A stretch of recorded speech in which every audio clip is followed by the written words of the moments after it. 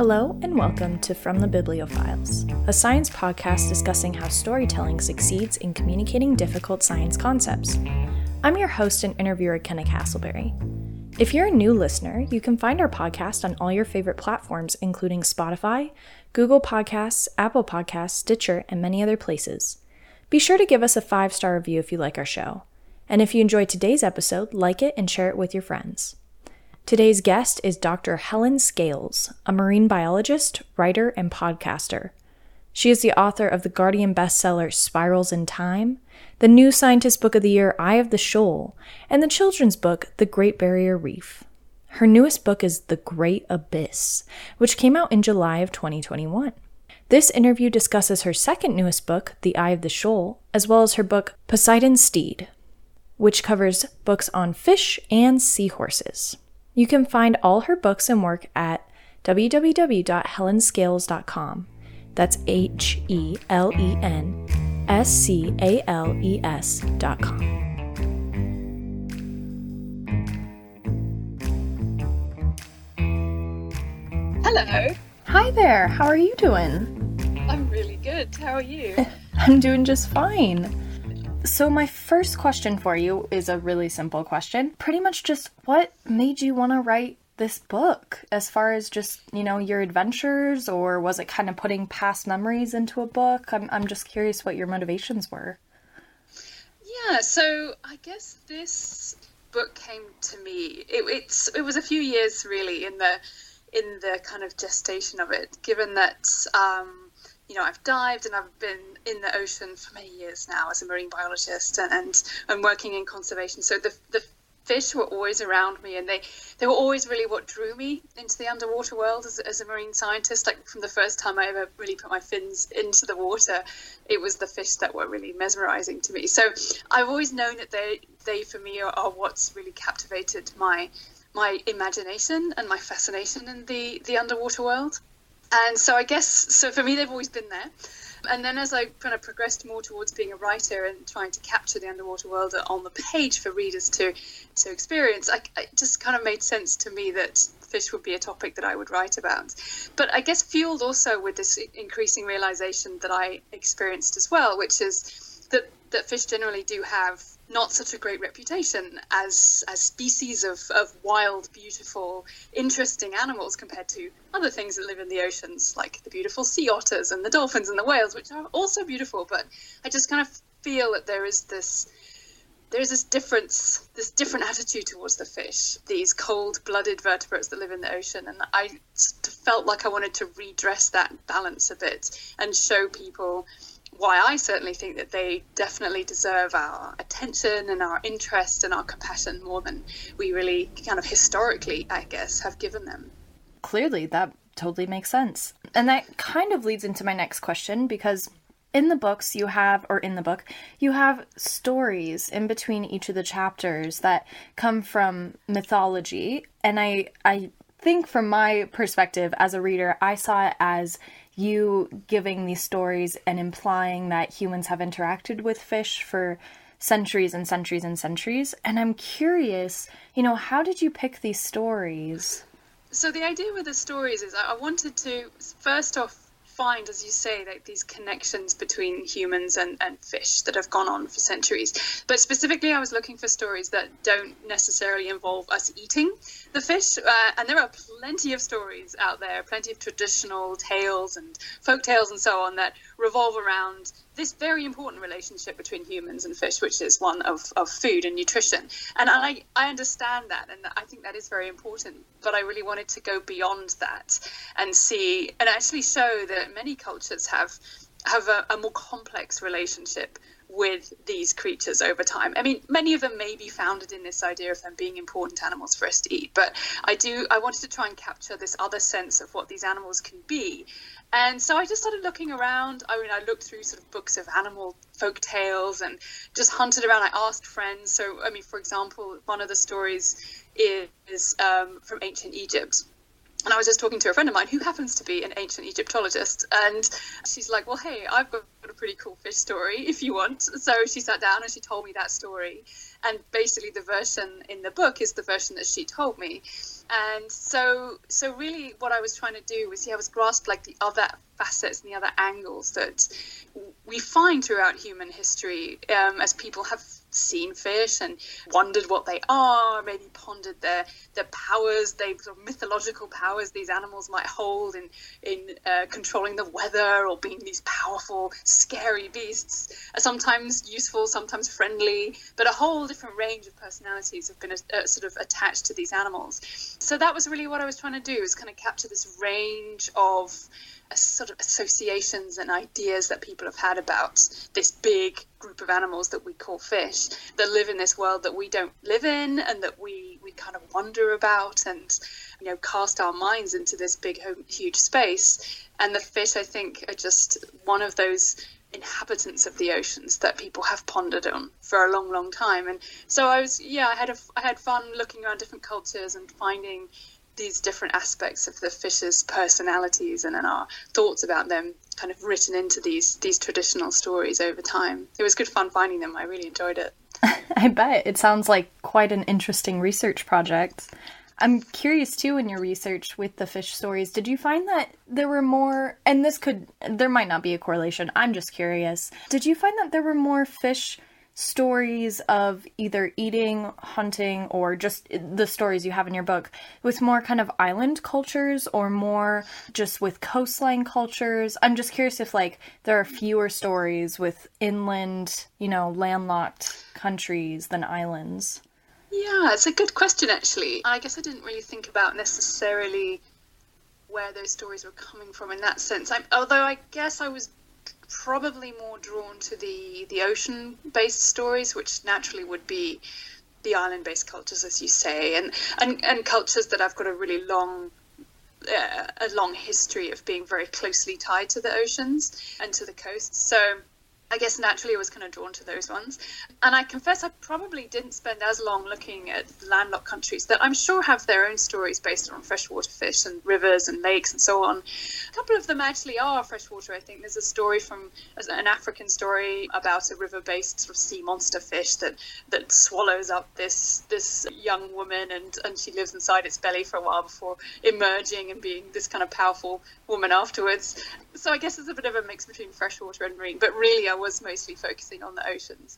But I think it kind of calls to mind a little bit the previous book I wrote as well, Spirals in Time, which was about mollusks and seashells. And I was really surprised then as well to find this really pervasive belief in the different ideas of what a seashell can be to a human. This idea of it being a kind of icon of life and death and all these very important things in human lives, but in places a long way from the ocean where these things actually grow. So, and I think the same thing probably is the case for fish, that they do have a really far kind of reaching influence away from the coast and from the islands. But also I have to confess I do find those coastal and island-based stories, the Pacific-based island stories so wonderful and so kind of evocative of that place that I'm really drawn to those too. So I've got stories from Japan, places like that, where they've got a really interesting relationship with the ocean. So I am drawn to those ones. Yeah. Sounds lovely. So just kind of going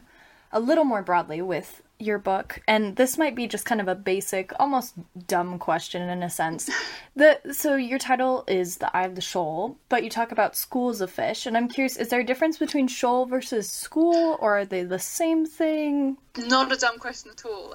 It's a very good question. And I think, it depends a little bit. Actually, when I was writing the book and proposing the title, Eye of the Shoal, and some people said to me that maybe the word shoal even isn't that widely known in some parts of the world as an idea of, that actually just means a shallow piece of the ocean, which is another word for, use for the word shoal. But in terms of a fish shoal was less commonly known, but we went with it anyway, and hopefully people can kind of get that idea. But I think generally, I don't think this is necessarily kind of defined anywhere, but I think that generally a shoal of fish is considered to be more of a kind of a general aggregation of fish, and they can be of different species and so on. And but that are schooling species, and actually kind of means that I actually kind of got the title wrong a bit, but because the idea of the title is this sort of a circular spiraling group of fish around you, and that you're right in the center of it, the eye of the shoal. But actually, I think I'm probably a bit wrong with that, and that a shoal could be something a bit less organized, and that a schooling fish is when they're really swimming together, and that extraordinary phenomenon, which I find really, really kind of just hard to imagine, even though we understand some ideas of how fish are able to swim in synchrony and how you get this extraordinary coordination, just like you do watching like a murmuration of starlings, of birds in the sky, and how maybe from some fairly simple rules of leading fish and then followers knowing how far to be behind that leader and keeping their distance, and these sort of unspoken rules of how to swim together, that you can have these emergent shapes and coordination, so that so a school of fish almost looks like there's a sort of mind to it, that it's sort of a creature that's thinking and deciding which way to go, when really it's a coordination of all these individual animals swimming together and reacting to each other, but so quickly that we don't see that. So actually, I feel kind of bad now that you've brought it up. I think maybe it should be the eye of the school, not the eye of the shoal, but never mind. We'll stick with the title we have. Oh, I think it's a wonderful title. And part of my curiosity was I hadn't heard the word shoal before. And I was like, I'm curious what, like, possibly the book will explain it. And of course it does. It just did it in a way where I thought, well, it could also be school. And so that's why I asked that question. But no, I really like the title. And it kind of reminds me, like you said, kind of the eye of a hurricane in a sense, where you're in the middle. Yes. Yeah. So in your book, of course, you have this really nice series of memories where you're talking about diving and being with fish. And it's for me, it's very nice because I've done some diving, but I've always been afraid of the ocean in a sense because it's so big and vast. And so it's nice to get that perspective of you doing the work for me and describing all these wonderful scenes. And in your book as well, you talk a lot about the relationship between humans and fish and how, overfishing is a problem or endangered species need to be conserved, things like that. And I'm curious, just in your own opinion, doing this research for this book, do you think that our relationship to fish has worsened recently, or is there a way that we can kind of work on improving our relationship to fish more in a symbiotic and helpful way than what we've been doing? Yeah, I think what has changed on a global scale in the last few, I guess, decades really is what we're doing now is humanity is fishing the oceans, is exploiting the oceans in such a way that on such a vast scale that the individual animals are really lost in that.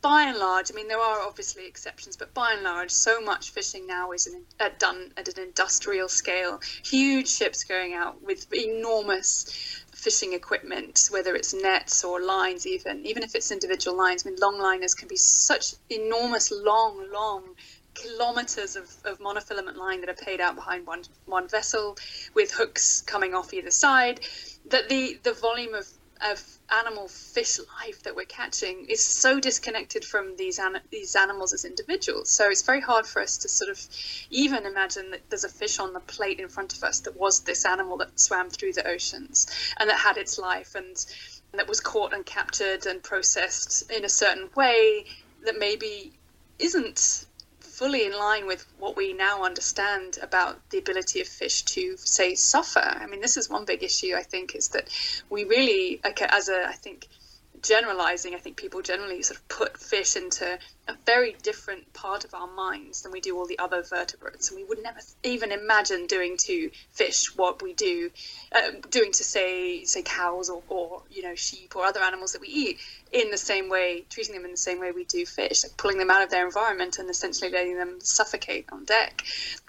And I think, the scale of it is something that it just means that those animals blur in our minds, and it's very hard to connect to these being, this is the largest scale of any wild harvest of animals that goes on today, really. We're fishing trillions of fish from the oceans, more than we ever have, but we've really lost sight of the individual animals as a consequence. So I guess one thing I really wanted to do with the book, is, especially towards the end, is to try and redress that balance of trying to think of these creatures as wild individual animals again, and not just this amorphous idea of fish, this other vertebrate life that we don't care so much about because, for whatever reason, various reasons, they're cold-blooded, they live under the ocean, we can't see them most of the time, they don't have expressions or make sounds that we can relate to. So being compassionate about these animals is much more difficult than, say, cetaceans and warm-blooded mammals that we feel much more connected to because they're more like us. Fish are very dislike us in some ways, but also they aren't. I mean, we do share an awful lot from them. We are essentially fish. We all evolved, humans and all the rest of the vertebrates evolved from fish. So they are, we share an ancestry with them. But I think we've lost that ability to be compassionate to that particular group of the vertebrate family tree. And so I really think we need to think again about that and overcome these assumptions that fish have less ability to feel pain and to suffer and to think and to be smart and intelligent and to live a really complex life down beneath the waves. Just because we can't see it and we find it difficult to grasp what's happening down there, I think we need to find ways of finding out more about and really thinking more about what fish get up to, and somehow let that feed into how we treat them on such a huge global scale as we do at the moment through the fishing industry that we have. It's a tricky one. It's no simple answer to what we should do, but I just think it's now is a good time as we're learning more about fish biology, and there are scientists who really are breaking boundaries in terms of understanding what fish's lives are like, that now is a time to really think carefully about what we're doing with them and maybe looking for alternatives and thinking more carefully about what we do to these trillions of animals that we're pulling out of the ocean, with all the other effects on the environment as well, of course, that's happening too. So, yeah. Sure, absolutely. My last question for you might be a difficult one to answer in a funny sort of way, but I'm curious, what do you think your favorite fish was to research or see or write about in the book? Such a good question. And I never have a good answer. This is the annoying thing with this question, because it's such a good one and I should really, have a very good answer for it. And it's so hard to choose because I did get to, I guess one of the things in the book I wanted to do, and I did, was to show readers that there are so many different types of fish. I guess I was slightly shocked, having previously written a book about mollusks and seashells. And there's a lot of those. There's like maybe 200,000 species of mollusks. But on the whole, I mean, they are varied and there's lots of variation amongst that group, but maybe not as much as the fish. So we've got maybe 30,000 species of fish alive today, but they do so many different things and they live in so many different places that really there's just this incredible variety of animals that we call fish, from the enormous whale sharks down to the tiny wee things that live in freshwater swamps and sort of mature in a matter of weeks, down to the enormous Greenland sharks that take maybe 500 years, that live for maybe 500 years and take a century or more to reach maturity. So the fish really encompass such a huge range of things. It's really hard to pick one, but if I am forced to, let me think. I guess for me, actually, one of the things I really did enjoy with this book is uncovering more about the fish that live in places that I've never been and I probably never will, which is down in the deep sea. And some of the things that are going on down there are just extraordinary. In particular, I really enjoyed researching fish that are able to make their own light, the bioluminescent fish. And for me, I guess it captures one of the things I wanted to get across in the book as well, which is that these vertebrates that we call fish, this whole huge part of the vertebrate family tree, have evolved abilities that we just don't see anywhere else in the vertebrates. So one of those things being the ability to make light, and fish are really good at it. There's like a couple of thousand species of fish that are bioluminescent, and they put those lights, mostly these are species living in the deep sea where it's dark, and it makes sense if you have lights that you can make for yourself, and you can do really cool things with them. So one of my favorites is a tiny wee shark called the velvet belly lantern shark. As a mature shark, it would sit in the palm of your hand. Pretty unusual for a shark. Most sharks are really big.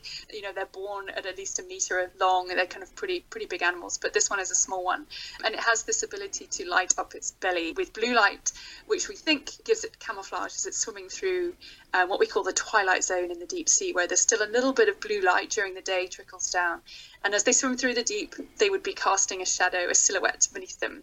So if any predators were below them, they could look up and say, aha, there's a nice tasty shark swimming above my head. But actually these lights kind of give them this cloak of invisibility and blends them into their surroundings, this light that's coming down, and they slip away without being seen. So I think that's probably one of my favorite fish. I really did enjoy learning about that. It's pretty cool. That sounds amazing. Oh my goodness. And such a surprising find as well in the deep. You never know what you're going to find down there. Oh my gosh, yes. So, I mean, it really led me on. Like, actually, right now I'm working on my next book, and that is all about the deep sea. I guess the fish gave me a taste for this strange world. So I decided to leap fully in, and now that's the whole topic of the next book. So many strange things in the deep. It's wonderful.